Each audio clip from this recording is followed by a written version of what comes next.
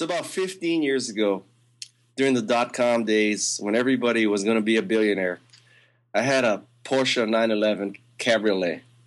So one day, I'm at this stop sign in Menlo Park, and I look to my left, and this car full of teenage girls are looking at me, smiling at me, laughing at me. So I think to myself, Guy, you have truly arrived. They know about your work as a venture capitalist. They know about your work at Apple. You know, even teenage girls know who you are in Silicon Valley. So one of the girls looks at me and says, roll down your window, and making the motion to roll down your window. So I roll down my window, and she says to me, are you Jackie Chan?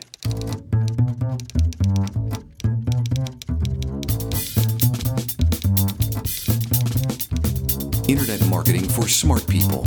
Radio. Weekly tips for building and marketing your profitable business online. From copyblogger.com.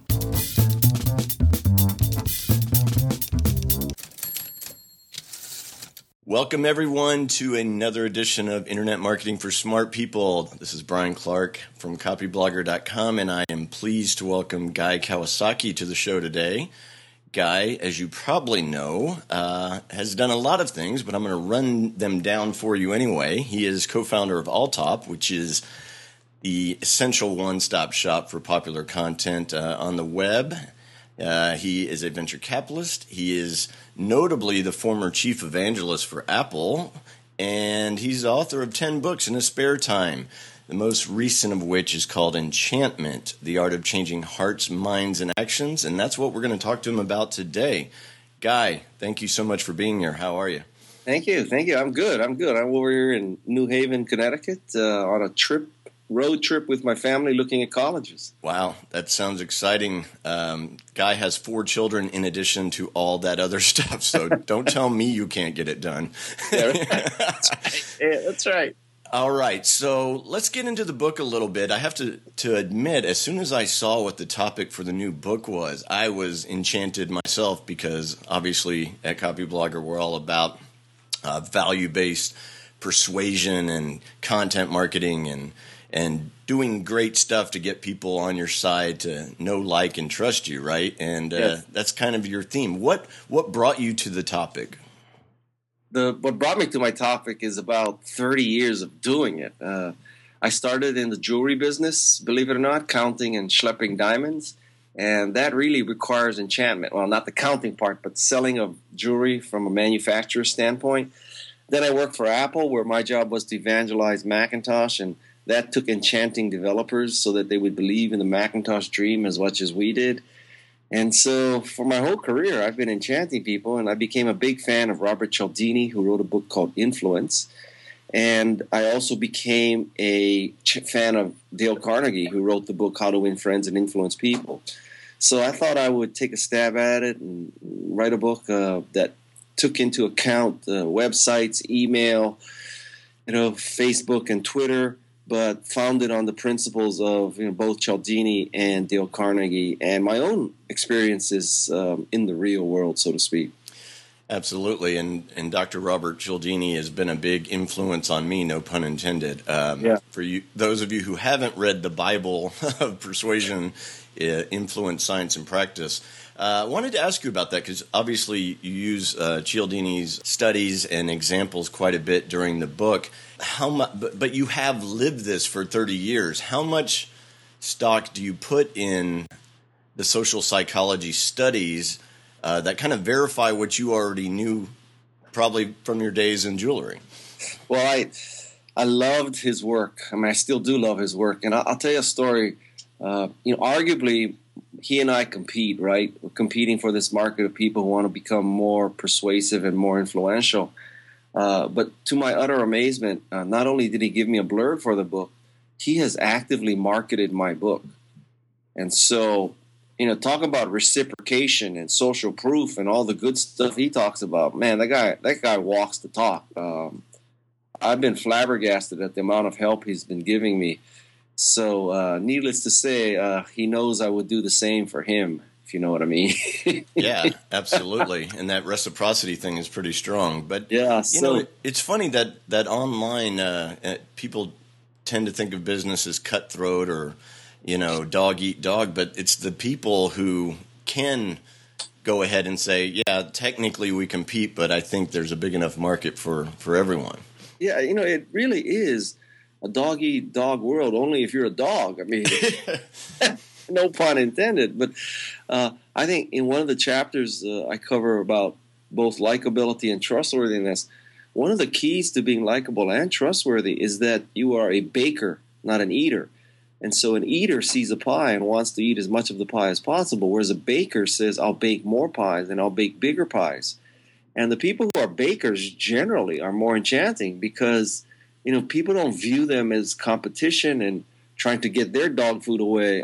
They're trying to make this rising tide that floats all boats. So, that's a key point of enchantment, is that the world is not a zero-sum game. Absolutely. I love that metaphor of the baker. That's pretty instructive right there.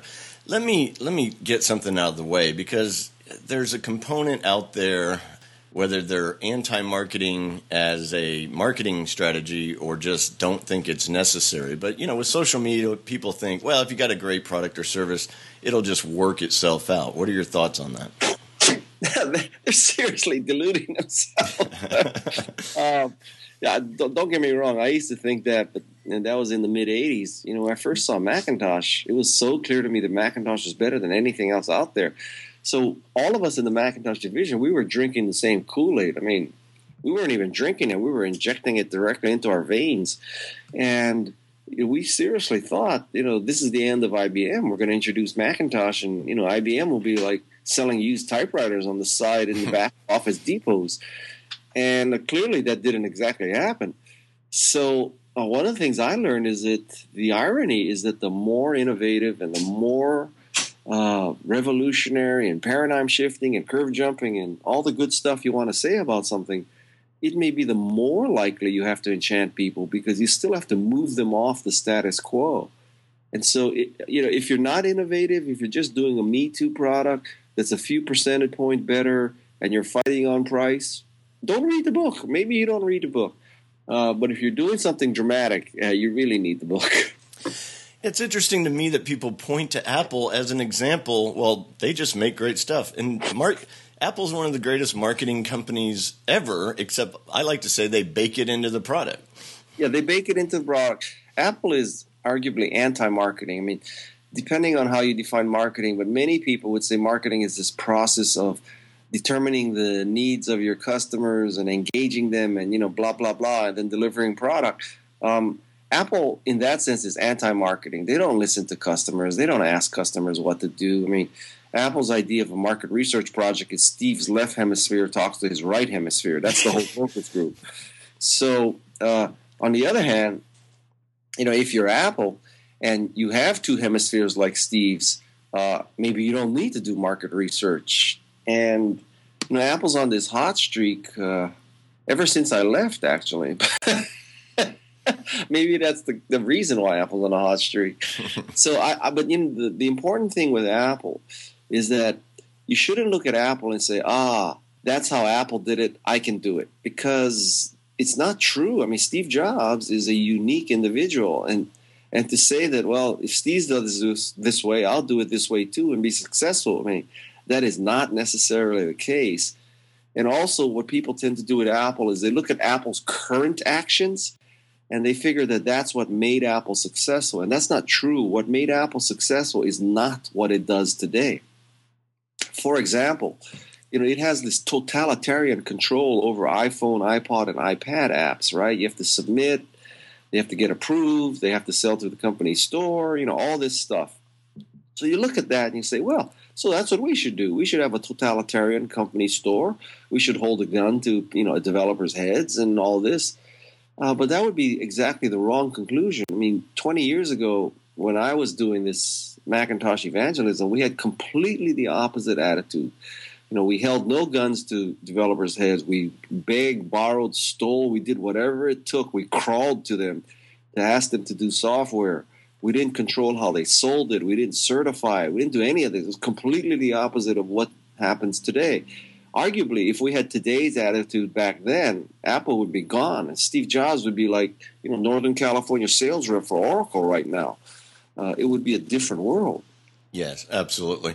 And you make a good point about market research, because often the market doesn't know what it wants, and Jobs is great. And it's a sense that he understands intuitively, and maybe he is the market. That's 37 Signals is that way, and that's how we develop our products, which is if I need it, there's a good chance our people need it because I'm like them. I once attended a speech by Michael Moritz of Sequoia, and he is arguably, the greatest venture capitalist ever. I mean, he's, Google and Yahoo and YouTube and all these kind of big successes.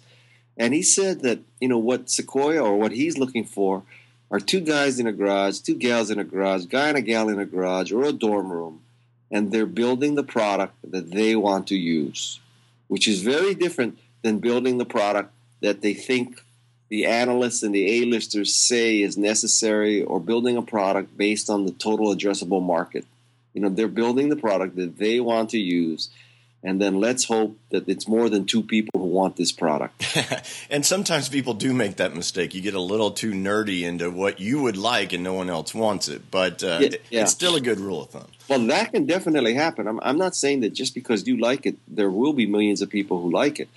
On the other hand, the theory that you build the product that according to CNET or Wired or New York Times or whatever, according to what the A-listers want, that's no guarantee of success either. I mean, by the time an A-lister says they want something, it's too late.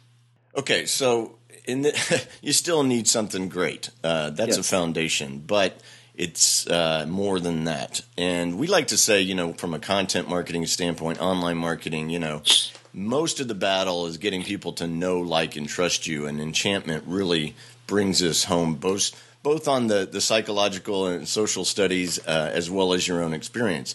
But it's deceptively simple. I mean, you talk about push and pull technologies and approaches online. Give us some tips about getting noticed in the first place. Well, in social media, let's take Twitter as the first example.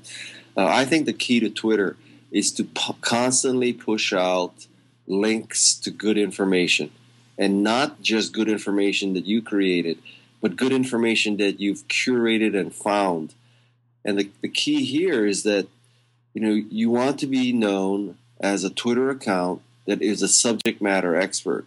And, in your case, it would be subject matter of marketing.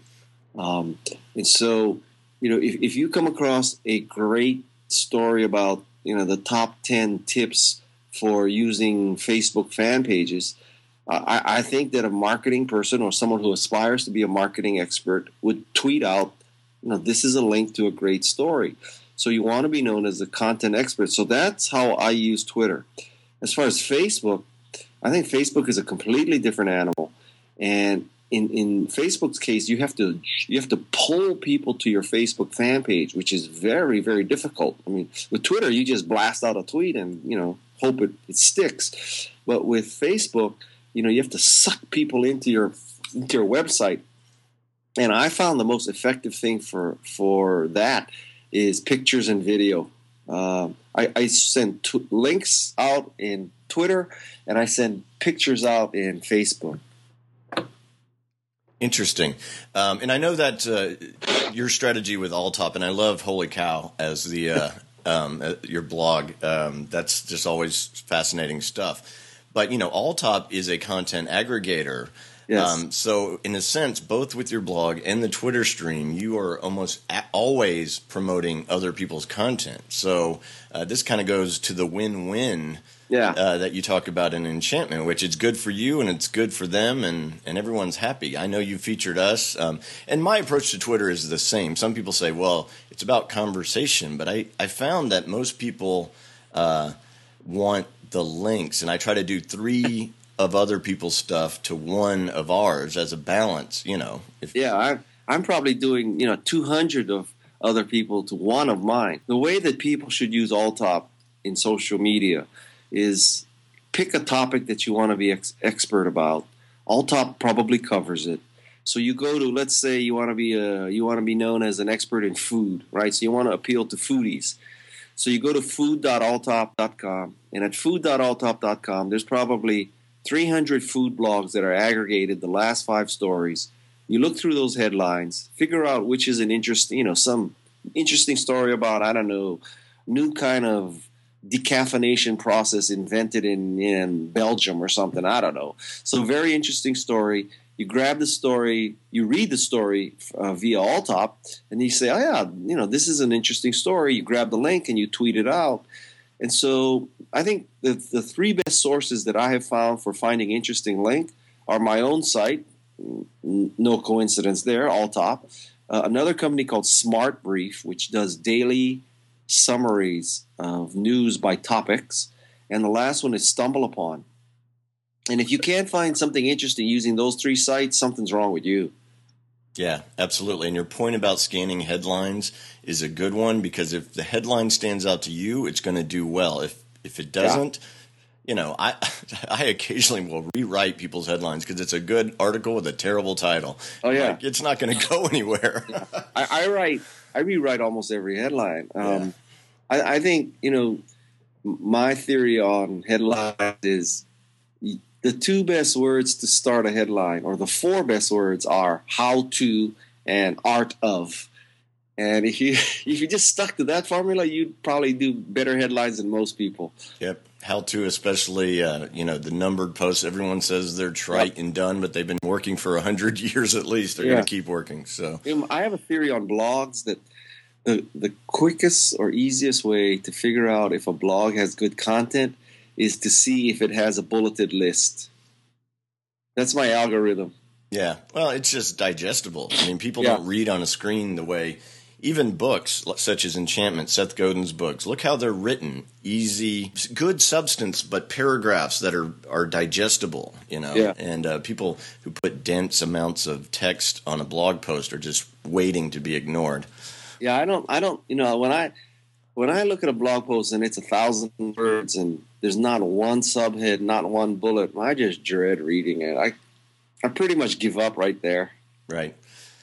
Okay, so create content, promote other people's content, and social media will do a lot of the work for you. Fair enough? Fair enough. All right, so people are starting to pay attention to you. You're adding some value with subject matter expertise. And we talk about creating authority, going back to Cialdini's 6 elements of influence. Authority sounds like a policeman or something like that, but we call it the likable expert or the trusted advisor. Mm-hmm. How do you get people to like you when they haven't met you in person? It's purely online at this point. Well, part of it is, I think, particularly online, you lead with content. I mean, people like people who find good content. Right? It's just, right? If you're a dope and you find crap and all you do is tweeting out that your cat rolled over, I mean, I suppose. I mean, if you're like Paris Hilton and you say your Chihuahua rolled over, I guess some people would find that interesting. But you and me saying our Chihuahua rolled over is not that funny or interesting. So online in particular, I would lead with content. And then likability and trustworthiness. So you can lead with content, but you could also lead with a specific kind of content, which is content that is helpful to other people. And this means that when you see someone who's, let's say, struggling with, are you a Macintosh user? Oh, absolutely. I'm an Apple. Okay. So I use Aperture for my photos, right? And I got to tell you right now, I just cannot figure out the difference between an album, a folder, and a project. So let's say that, right now listening to your blog is some expert in Aperture, and he's written a blog post. This is the difference between a folder, an album, and a project. And so he sends me a tweet, Guy, I heard you, and, this explains it all. And so that guy has just provided me assistance. And, using the Cialdini rules, so now that guy's provided me assistance. Well, I have to reciprocate. I owe this guy something. And one of the things I can pay him back with is retweeting him, which is good for everybody. Makes me look good, makes him look good. But also, just helping him back and telling people about this great resource I just discovered in Aperture expertise. And I think that's how the world works. And it's interesting, again, because with content online, you hit so many of those influence triggers without even trying. You're giving something valuable away. That kicks in reciprocity. You're the likable kind of subject matter expert. That kicks in authority. You're friendly with people and helpful. That kicks in likability. I mean, you're halfway there already. Yeah, I mean, I think you're more than halfway there. Yeah. And over time, I guess that leads to trust, which is the key to getting people to do business with you. Yeah. I have an attitude that, most people will think I'm nuts, but I do a lot of pushing of content, obviously. And when I do push content, I have contributors. I have about 22 people who contribute to the @GuyKawasaki Twitter account. So they're constantly looking for interesting things to tweet out. And on the other hand, for direct messages and ats and replies, it's only me. Okay. So, contrast this to New York Times or CNN or Mashable. Those accounts are only tweeting out. And if you were to ask a question of Pete Cashmore at Mashable, by sending a message to @Mashable, you won't get a response. That is strictly a push mechanism for them. So what I try to do is I use 22 people to push, but I also respond personally. And so to many people's utter amazement, if they @ me or direct me, I respond, and it's only me. It's never a ghost. Right. So I think that now lots of people have said to me, Guy, how can you possibly scale? How can you answer, Lonely Boy 15's question? And my response is, for me, social media is not something that I do when everything else is done. Social media is core to my existence. And I have a marketing theory that nobodies are the new somebodies. So it used to be that the A-listers and the analysts and the journalists and the Wall Street Journal, New York Times, they used to be these sources that people would trust their reviews, and if they said it's good, they would use it. I think the world is inverted now. And if Lonely Boy 15 likes it and tells his 50 followers, and they tell their 50 followers, and soon you have a few thousand followers, and then the tens of thousands of followers, these people create successes, and then the A-listers have to report about it. It used to be that the A-listers created the success, but now they follow the success. They report the success. Right. It's kind of the groundswell theory. It trickles up instead of down. Yes, yes. Okay, I wanted to ask you one final question, and it's kind of interesting. So Cialdini started out, when Influence first came out, it was written as a consumer protection book, basically. Uh-huh. This is what the compliance experts are doing to you. And then 30, 40 years later, he's been able to turn it around and say, here's ethical persuasion and advises Fortune 500 companies, gives speeches, all that. You, on the other hand, of course, are, you find ethical marketing is just the way it is, and yet you close enchantment with how to protect yourself against enchantment. Now, let me ask you this. Is it really enchantment if it's not value-based and it's aimed at manipulation? It really isn't, because I think enchantment means that you create a long-lasting, deep relationship. It's one thing if HP persuades me or influences me or promotes me or markets me into buying an HP laptop, I'll buy a laptop. That's it. End of discussion. Credit card clears, boom, done. On the other hand, if you look at a company like Apple, so Apple, I buy a Macintosh, then I buy an iPhone, then I buy an iPod, then I buy an iPad, then I'm on iTunes, then I'm using iBooks. I mean, it's everything, right? Mm-hmm. So Apple has enchanted me, whereas HP has closed me. And so it's the difference between a transaction and enchantment is humongous. Yeah, that's HP versus Apple couldn't be a clearer comparison. I mean, I think I've got a printer back here somewhere, but I don't have any relationship with it like with my iPad. The irony is that I love HP. I mean, if you're in Silicon Valley, HP is one of those hero companies that everybody wanted to have the HP way. And so basically every dot in my house comes out on an HP printer. But somehow, I can't say that I'm enchanted by these products. Don't get me wrong. I mean, they're basically flawless for what they do, but they don't bring a smile to my face. I don't put an HP logo on my car or anything like that. It's just different, and a lot of it has to do with the industrial design. And what amazes me every day, Brian, is like these companies, they have the money. They've got billions of dollars. And it's not like Jonathan Ives is the only guy in the world with industrial design talent. It can't be, right? So if you're HP or any of these computer companies, if you have the money, why isn't that you haven't hired Jonathan Ive away or you found the next Jonathan Ive? Why is it that you make butt ugly stuff? I don't understand that. It's just a lack of taste. Steve Ballmer could hire anybody in the world to design stuff, and look at how ugly their stuff is, except for Xbox. There's an excellent documentary, and the name escapes me, on product design and how much thought goes into it, and yet, and actually Ives is featured on it. And it's just amazing that more people aren't better at it, although you do see design as, again, it's baking an aspect of marketing in. It's just amazing that more people don't take it seriously with all that money. Well, I think I think you hit on a great point, which is the ultimate marketing is baked in. It's not lipstick you stick on a pig, right? So right. If you have somebody beautiful, lipstick just makes her more beautiful. But if you have a pig, you still have a pig with lipstick. So the key is to not have a pig and not figuring that the lipstick will fix the pig. That's enchanting.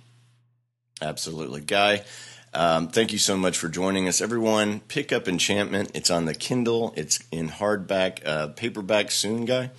No, it's only about 6 weeks old, so I hope it never goes to paper. Yeah, that would be good, right? Yeah. So my other book, The Art of the Start, has never been in paper. It's just sold so well all these years that, there's no reason. If you're selling, as many as you are in hardbound, there's no reason to cut the price in half. Right. That might not be the most enchanting thing for me to say, but that's the truth. So. Yeah. Well, it's because of the title, right? The Art. Yeah. Yeah, that's right. That's The Art of the Start is also a great book for any entrepreneur out there. Pick up Enchantment, though, on the topic of value-based persuasion. Good tips that go in a lot more detail than we've been able to do here today. Guy, thank you so much for your time. Brian, thank you for your work, too. I really enjoy your work. And, a lot of the stuff and the ways I write and all that is because of the influence of your work. Definitely, I'm a fan. So thank you very much also. Thanks, Guy. Take care. Bye-bye.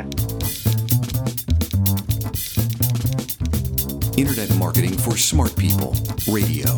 Weekly tips for building and marketing your profitable business online. From copyblogger.com.